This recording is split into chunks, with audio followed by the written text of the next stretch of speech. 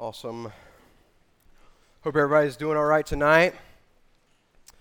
It's always a good time of worship when we get to participate in the Lord's Supper together.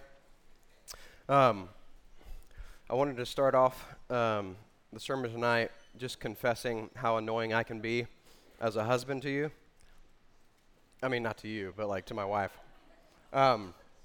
So one of the most annoying things that I do to Allie is, and I'm working on it, is when she'll like ask me a question or say something to me and I don't respond immediately because I'm thinking about what she said or I'm thinking how I should respond, right? But have you ever been talking to somebody and you feel like they're not listening or they just are completely ignoring you, right? A lot of guys are guilty of this if we're willing to admit it. I'll say that to say, every time that we open God's Word, we are called to respond, right? The Word is very clear, right? God's Word provokes a response out of us. We are supposed to respond. Either we respond in rejecting or we respond in receiving, whatever that word is. And I wanted to say up front, like the ultimate goal of tonight is that we would leave this place worshiping the Lord more than when we walked in. That's the ultimate goal. That's the goal of this sermon. That should be the goal of every sermon is worship. Because that's what we were created to do, right? Like you're gonna have some teaching in a sermon, but most of the time it's gonna be preaching. And I like to say, like, you can teach without preaching, but you can't preach without teaching. There is a difference between teaching and preaching. Right, so tonight we're going to have some teaching because you're going to learn some new things, I hope. I learned a lot over the past 2 weeks just from studying this passage. But unlike teaching, preaching leads to worship, or it should lead to worship. When someone's teaching you something, you walk away with some new information and you have some new knowledge. But the point of preaching is not new information, but transformation. The point of preaching is worship, that we would leave with our lives transformed and worshiping the Lord with a greater knowledge of who He is and of who we are in light of who He is, and that we would respond in worship to Him. And so that's the goal, right, of any Christ-centered sermon should be Christ-exalting worship, right? And so with that being said, turn your Bibles to Hebrews chapter 12. Hebrews chapter 12 is... we're going to be, I know this is like the fourth sermon, I think, like in this chapter. We're wrapping up the chapter tonight, and so we're going to finish it out. Last week, Brody preached 12 through 17. Tonight, we're going to be in verses 18 through 29. There's a lot in here. I'm glad that I started at like 5:25, so we can go to like 6:25, something like that. Is that right? Usually, church ends at 6:30. Okay, cool. Sweet. Zach said yes. Just kidding. While you're turning there, if you haven't already gotten there, I wanted to kind of describe the scene that the author is calling his audience to remember. We're going to read a scene in this chapter, and the author is saying, hey, remember this, and this is what the scene is. By describing the scene to you, I'm going to read God's word. We're going to read a ton of scripture tonight, okay? So this is Exodus chapter 19, and this is right after the Israelites have been delivered out of slavery, walked through the wilderness, and God's about to give them the law. And this is what it says. On the morning of the third day, there were thunder and lightning and the thick cloud on the mountain and a very loud trumpet blast, so that all the people in the camp trembled. And then Moses brought the people out of the camp to meet God, and they took their stand at the foot of the mountain. Now Mount Sinai was wrapped in smoke because the Lord had descended on it in fire. The smoke of it went up like the smoke of a kiln, and the whole mountain trembled greatly. And as the sound of the trumpet grew louder and louder, Moses spoke, and God answered him in thunder. And the Lord came down on Mount Sinai to the top of the mountain. And the Lord called Moses to the top of the mountain, and Moses went up. Now we know when Moses went up, God spoke to him and delivered the law to him. And so God lays out the Ten Commandments in chapter 20. You can go read that. We're not going to read all of chapter 20, but I wanted to read a few verses after God delivers the law. This is what it says in Exodus 20:18-21. Now when all the people saw the thunder and the flashes of lightning and the sound of the trumpet and the mountain smoking, the people were afraid and trembled, and they stood far off and said to Moses, "You speak to us, and we will listen. But do not let God speak to us, lest we die." Moses said to the people, "Do not fear, for God has come to test you, that the fear of him may be before you, that you may not sin." The people stood far off, while Moses drew near to the thick darkness where God was. So hopefully that gives you a greater picture, a little bit better context to understand what we're about to read in these remaining verses in chapter 12. The first part of this passage can be broken up into two parts. So verses 18 through 21 is going to be the description of Mount Sinai. And verses 22 through 24 is going to be the description of Mount Zion. I hope this is helpful for you. It helped me to understand this passage. And so let's look at it together. Verse 18, "For you have not come to what may be touched, a blazing fire and darkness and gloom and a tempest, a storm, and the sound of a trumpet and a voice whose words made the hearers beg that no further message be spoken to them. For they could not endure the order that was given, if even a beast touches the mountain, it shall be stoned. Indeed, so terrifying was the sight that Moses said, I tremble with fear." So in the presence of God's power, and in the presence of his awesome holiness and glory, the people are absolutely terrified, which they should be, right? Why? Why should the people be scared? Why should they not touch the mountain? Well, because they're in the presence of the reality of God. In the presence of God, the realest of reals, the holiness of God, and they see their sin in the presence of his holiness. The truth is, we are unholy. God is holy. We are on earth. God is in heaven. You remember it from the Exodus passage when he said he came down? He had to come down. There's a significant difference between God and man. There's a separation between a holy God and unholy people because our sin leads to death. Well, God's word and his ways lead to life. We need clearly a mediator, right? The people begged. They were like, God, don't let him talk to us anymore. Moses, you go. We'll listen. We'll talk to you. We'll listen to you, but don't let God speak to us. We'll be undone. We need a mediator because we can't keep the law. We're guilty. We've broken all 10 commandments that were given. We are unclean. Right? We live amongst a people of uncleanness. We see this in our culture everywhere, right? A few weeks ago, Allie and I got the privilege to go down to New Orleans to the Southern Baptist Convention annual meeting. Both of us have never been down there before, and so we were told, hey, you need to go to the French Quarter and to Bourbon Street. And so the historical architecture in that city is absolutely amazing, and the food is delicious, right? We had some good meals. It was awesome. But the debauchery was blatant and very evident. And when I say debauchery, I mean, you don't know what that means. The city literally smelled like puke and pee and drugs and trash. It just smelled like garbage, right? Like it was obvious that it was just an unclean place, right? And there was open displays of darkness everywhere, like blatant witchcraft, sorcery, drug use, and nudity just everywhere, right? I mean, it was, to be honest, it was repulsive to the eyes. But as we thought about it, we think this is only the symptoms of what's going on inside of our hearts. It's only the symptoms of sin that we're seeing of what's going on inside of the human heart apart from Christ. If we don't have a relationship with Christ, right? The blindness, the blatant pride in sin was shocking until I realized and remembered I too was just like this apart from the Lord. Apart from him opening my eyes to the beauty of the gospel and the horror of my own sin, I would never have changed. I couldn't change by myself.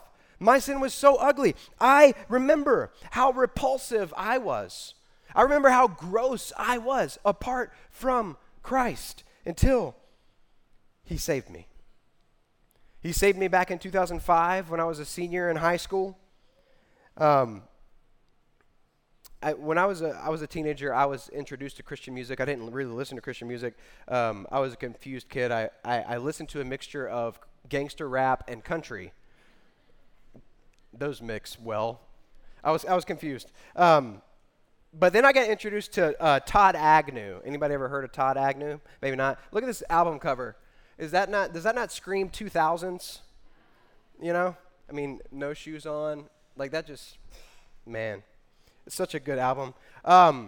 In this album, Todd has a song. One of my favorite songs as a new believer, having not read through the Bible, was entitled Isaiah 6. And I'll never forget hearing that song for the very first time, and that song leading me to go read Isaiah. And when I got to Isaiah 6, I was like, oh, this is what he wrote. Like this, he was just singing the Bible, which is awesome. There's no better lyrics. And so in Isaiah 6, the prophet Isaiah is telling this vision of what the Lord showed him. And this is what it says. This is God's word from Isaiah chapter 6. In the year that King Uzziah died, I saw the Lord sitting upon a throne, high and lifted up, and the train of his robe filled the temple. And above him stood the seraphim. Each had 6 wings. With 2 he covered his face. With 2 he covered his feet. And with 2 he flew.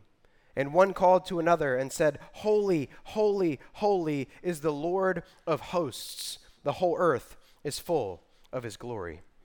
And the foundations of the threshold shook at the voice of him who called, and the house was filled with smoke. And I said, Woe is me, for I am lost. For I am a man of unclean lips, and I dwell in the midst of a people of unclean lips. For my eyes have seen the King, the Lord of hosts. And then one of the seraphim, who are angels, flew to me, having in his hand a burning coal that he had taken with tongs from the altar. And he touched my mouth and said, Behold, this has touched your lips. Your guilt is taken away, your sin atoned for. What an incredible picture of God's holiness, his unapproachable holiness, which brings a proper reaction from Isaiah, right? A reaction of fear and woe is me. But he's in the presence of Yahweh, of the Lord, and he sees him, and he sees the worship of the angels, right? And he's seeing that they are worshiping the Lord, and they never stop singing, Holy, holy, holy is the Lord God Almighty, and the whole earth is full of his glory. And then in Todd's song, he goes on after singing this refrain over and over again to say, He's glorious, you're glorious, oh glorious. Because the proper response to a holy God is worship. Let's move on to verses 22 through 24, or we're never going to get done. We need to pay attention to the difference between verses 18 and 21 and 22 through 24 here. And to do that, I created this really rough chart. Hopefully, it will help you see the difference between Mount Sinai and Mount Zion. We've already seen that, hey, the author is saying, you haven't come to this mountain. This is not what you've come to. You remember that, but this isn't what you've come to. You've come to this, which is way better. So focus on this. Listen to this. Verse 22, But you have come to Mount Zion, to the city of the living God, the heavenly Jerusalem, and to innumerable angels in festal gatherings. Like, what a party. Like they never stop worshiping, and he's inviting us in. And to the assembly of the firstborn, the church, who are enrolled in heaven, and to God, the judge of all, to the spirits of the righteous made perfect, and to Jesus, the mediator of a new covenant, to the sprinkled blood that speaks a better word than the blood of Abel. Remember, this is the mountain you've come to, right? And once again, he's saying, hey, look at the angels. What's their purpose? Messengers, yes. Worship, yes. Worshiping the Lord. Helping us to recall, I think the author is doing this. He's wrapping up. We know that the next chapter is the last one, right? But he's helping us recall back to chapter 1 with the two phrases, bringing up angels again, but saying firstborn in verse 23. What's that, right? In verse 6 of chapter 1, he says this. When he brings the firstborn into the world, he says, let all God's angels worship him. Who's he talking about? Jesus, right? And I don't know about you, but I haven't done a lot of studying up on Zion until this passage.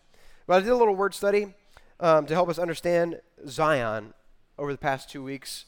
Zion occurs over 150 times in the Bible, so it's super important, right? The word literally means fortification. It describes both the city of David and the city of God. In Psalm 87, it says, the Lord loves the gates of Zion more than all the dwelling places of Jacob. Glorious things of you are spoken, O city of God. So in the Old Testament, Zion is used as the name of the city of Jerusalem or the land of Judah. Mount Zion is the hill on which David built a citadel. So Zion is also a reference to the nation of Israel as a whole. Theologically and spiritually speaking, Zion refers to the people of God as a whole. So God's spiritual kingdom, the heavenly Jerusalem, if you will, as verse 22 states. So there's a massive difference between the city of man and the city of God. Right? In the city of man, there's self-worship. It's self-centered. In the city of God, God is central, and we worship the Lord. It's God-centered. In 1 Peter 2:6, Peter quotes the scriptures referring to Jesus as our cornerstone in Zion. Behold, he says, I am laying in Zion a stone, a cornerstone chosen and precious. Whoever believes in him will not be put to shame. Jesus is the cornerstone, right? Jesus is the one that the church is built on. Jesus is the foundation that we should build our lives on, what we just got done singing about. As Hebrews 12:24 says, Jesus is not only the cornerstone or the foundation, but the mediator. He's a mediator of a new covenant. His blood speaking a better word than the blood of Abel. In his commentary, Richard Phillips said this, that Jesus is the mediator of a new covenant in his blood, one who takes away our fear, strips away the clouds of fury, and opens wide the gate to paradise for all who would come in faith. We remember the point of the letter to the Hebrews, and we see what this passage is teaching us, what folly it would be for us to go from this mediator, Jesus, to the old mediator, Moses, from this mountain of grace to the old mountain of fear and darkness that was Sinai. We shouldn't go back. Don't go back to that. We can't miss the emphasis in verse 24 on blood. Right? It says the blood is speaking. Abel's blood and Jesus' blood. But what is it saying? What's the blood saying? You remember, if you recall, Abel from our study through Genesis. Abel was killed by his brother Cain in Genesis chapter 4. Abel was the first martyr. Abel's blood soaked the earth and cried out to God for vengeance and for justice. But Jesus' blood speaks not vengeance, but forgiveness for God's children. As some call him, Charles Spurgeon, the Prince of Preachers, he preached an entire passage, an entire sermon on just this verse, Hebrews 12:24. On August 29th, 1858, he said this, "The blood of Christ speaketh better things than that of Abel, for Abel's blood said, Revenge, revenge, and made the sword of God start from its scabbard. But Christ's blood cried, Mercy, and sent the sword back again and bid it sleep forever." Blood hath a voice to pierce the skies. Revenge the blood of Abel cries. But the rich blood of Jesus slain speaks peace as loud from every vein. What a contrast, right, between the blood of Abel and the blood of Jesus. Jesus' blood truly speaks a better word, a louder word, a clearer word. Do you hear what it's saying today? His blood is still speaking today, and it says life. It says love. It says forgiveness. It says grace. It says mercy. It says pardon. It says adoption. It says security. It says eternal life. You remember Hebrews 9. He entered once for all into the holy place, not by means of the blood of goats and calves, but by means of his own blood, thus securing an eternal redemption. His blood speaks salvation, eternal redemption. For if the blood of goats and bulls and the sprinkling of defiled persons with the ashes of a heifer sanctify for the purification of the flesh outwardly, how much more will the blood of Christ, who through the eternal Spirit offered himself without blemish to God, purify our conscience inwardly from dead works to serve the living God? We've been made alive to worship. We were created to worship. We were created by him and for him to worship him. We were created to worship and serve the living God in the city of God because of the Son of God.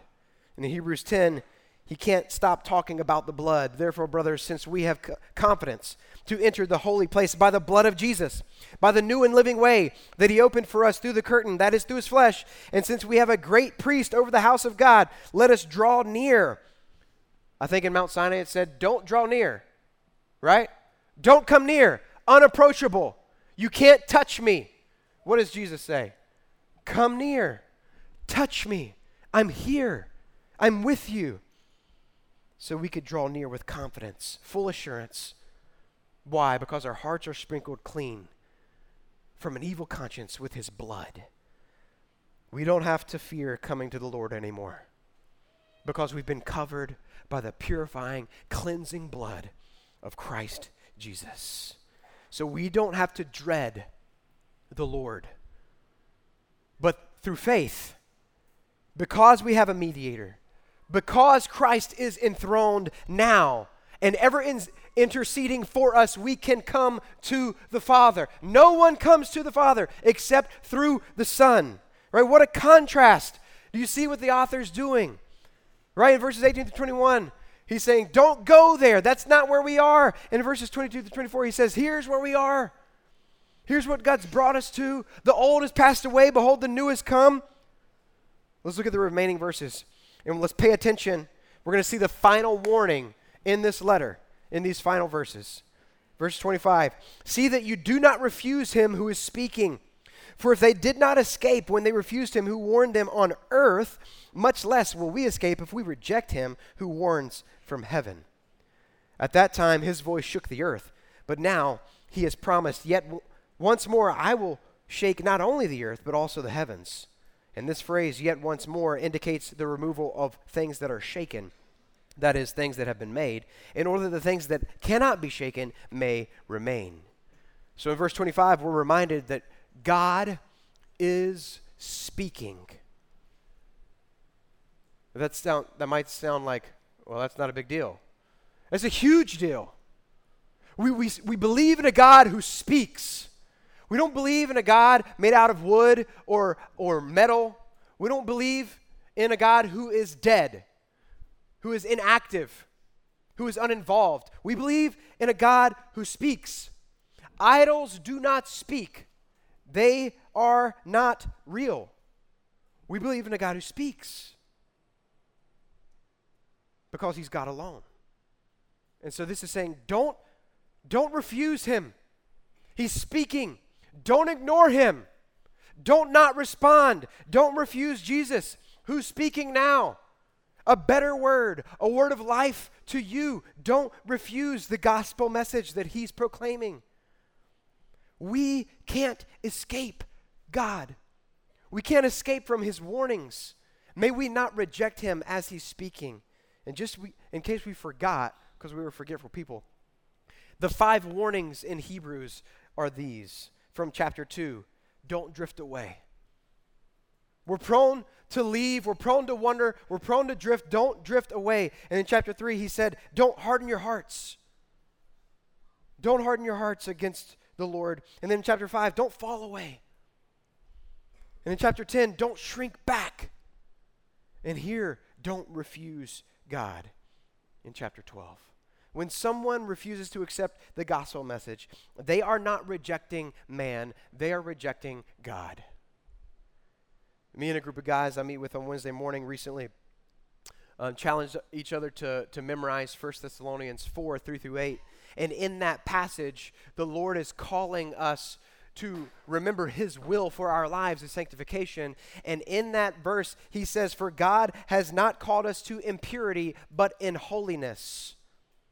Therefore, whoever disregards this, disregards not man, but God, who gives you his Holy Spirit. So, if we refuse to listen to the word of God, we refuse to listen to Jesus. We reject the word of God. We aren't rejecting man, but God. So if you share the gospel with somebody and they say no, or get out of my face, or make fun of you, or laugh, they're not rejecting you, they're rejecting God. And they're rejecting his word. God promised in verses 26-27, he will refine everything that has been made.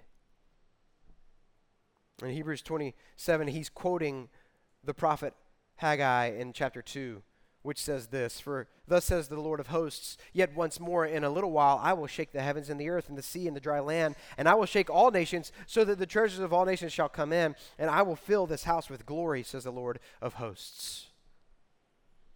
In verse 25, we're reminded of God speaking to us, which I think we should remember back once again to the first chapter.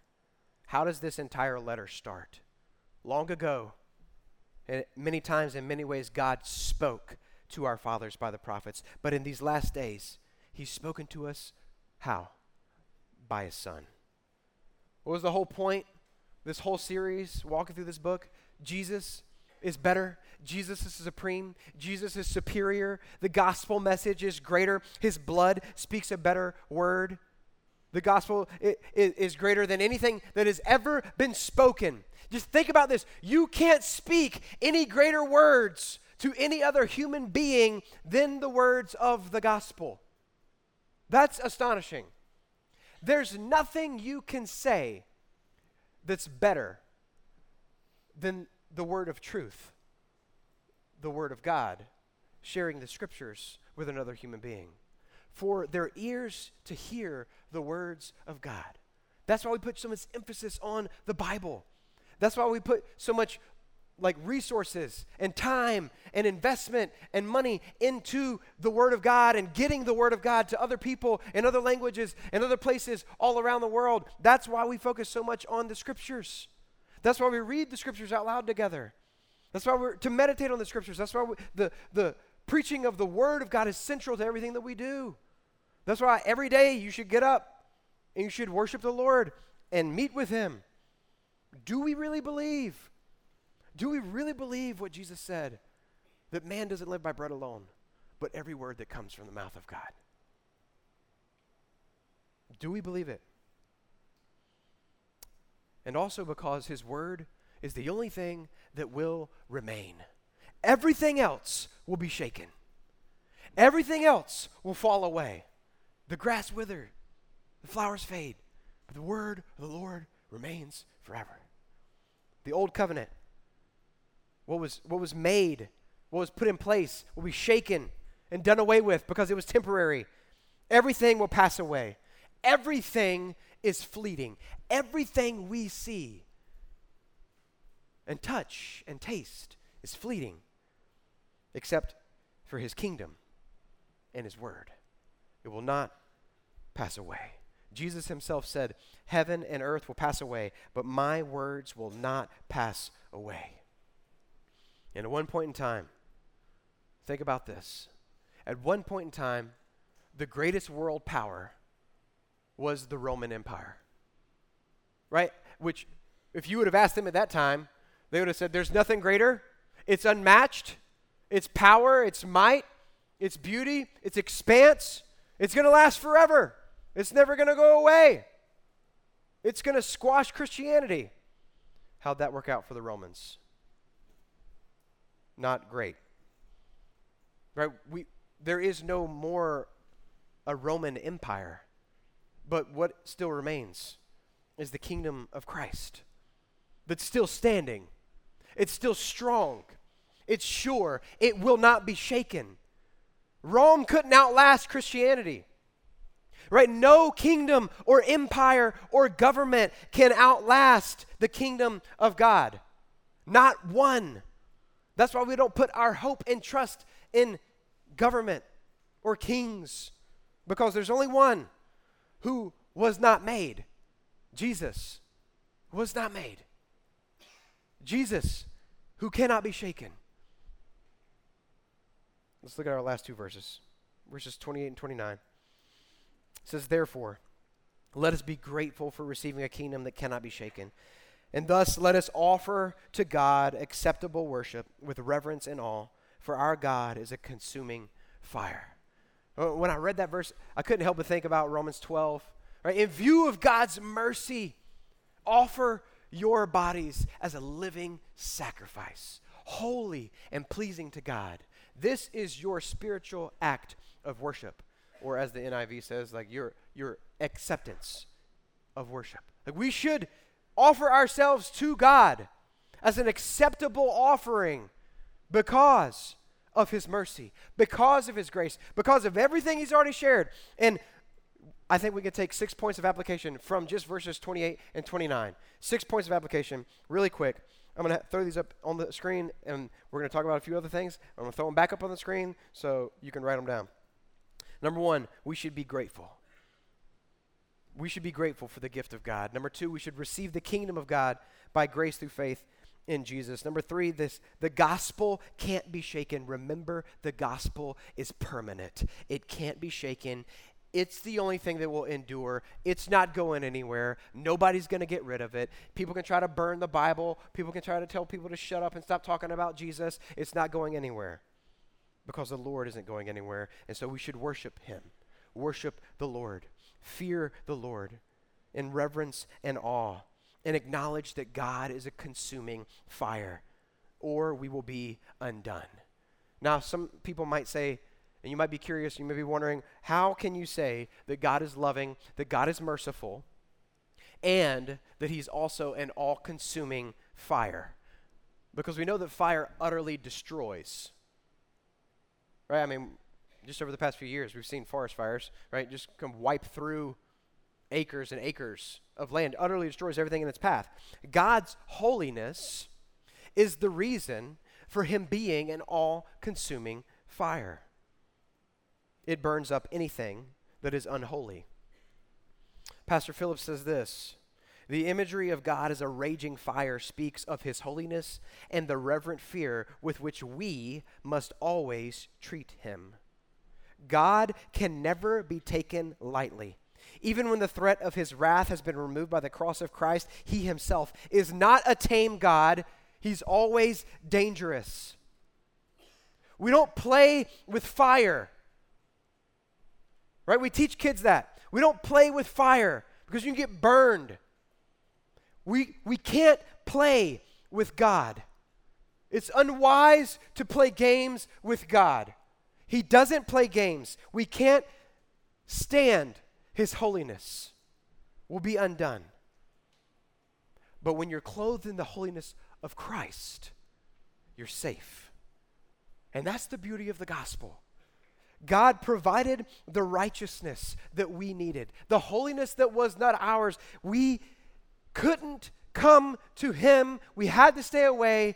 Jesus came to us so that we could get to him. And when we're clothed in his righteousness, when Christ is our cornerstone, we have a relationship with him, and we don't have to be afraid. Because of this consuming fire, because of the wrath of God, is covered up by the purifying, cleansing blood of Christ. That doesn't mean we don't still tremble in reverence and awe of his holiness. And be thankful, proclaimers of his holiness. Right? And that's the main point I feel like we could take away from this passage.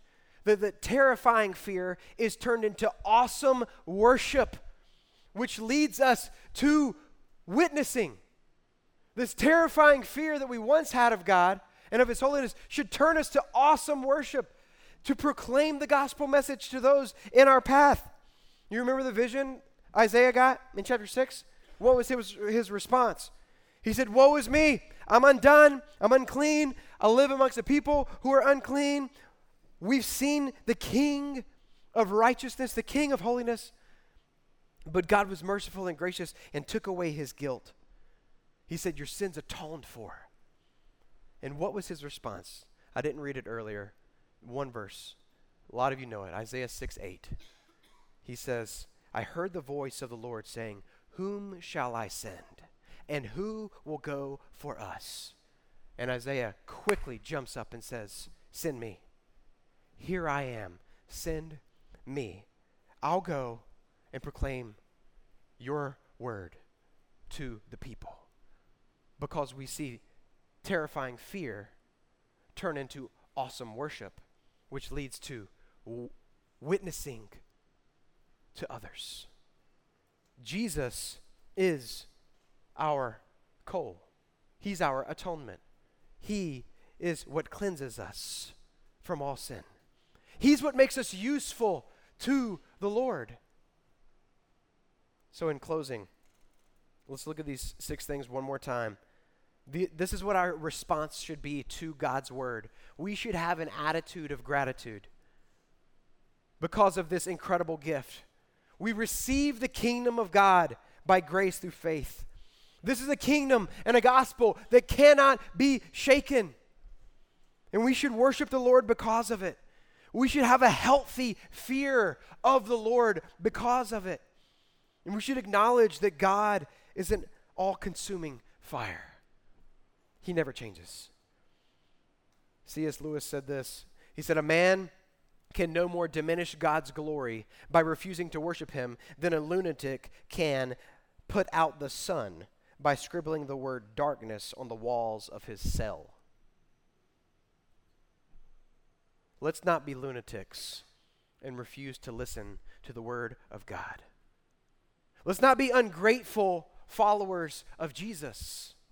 Let's not refuse him speaking or reject his word. One last quote. This hit home for me. This is from Pastor Phillips yet again. He said this: "Jesus is a better Savior than you are a sinner." Jesus is a better Savior than you are a sinner.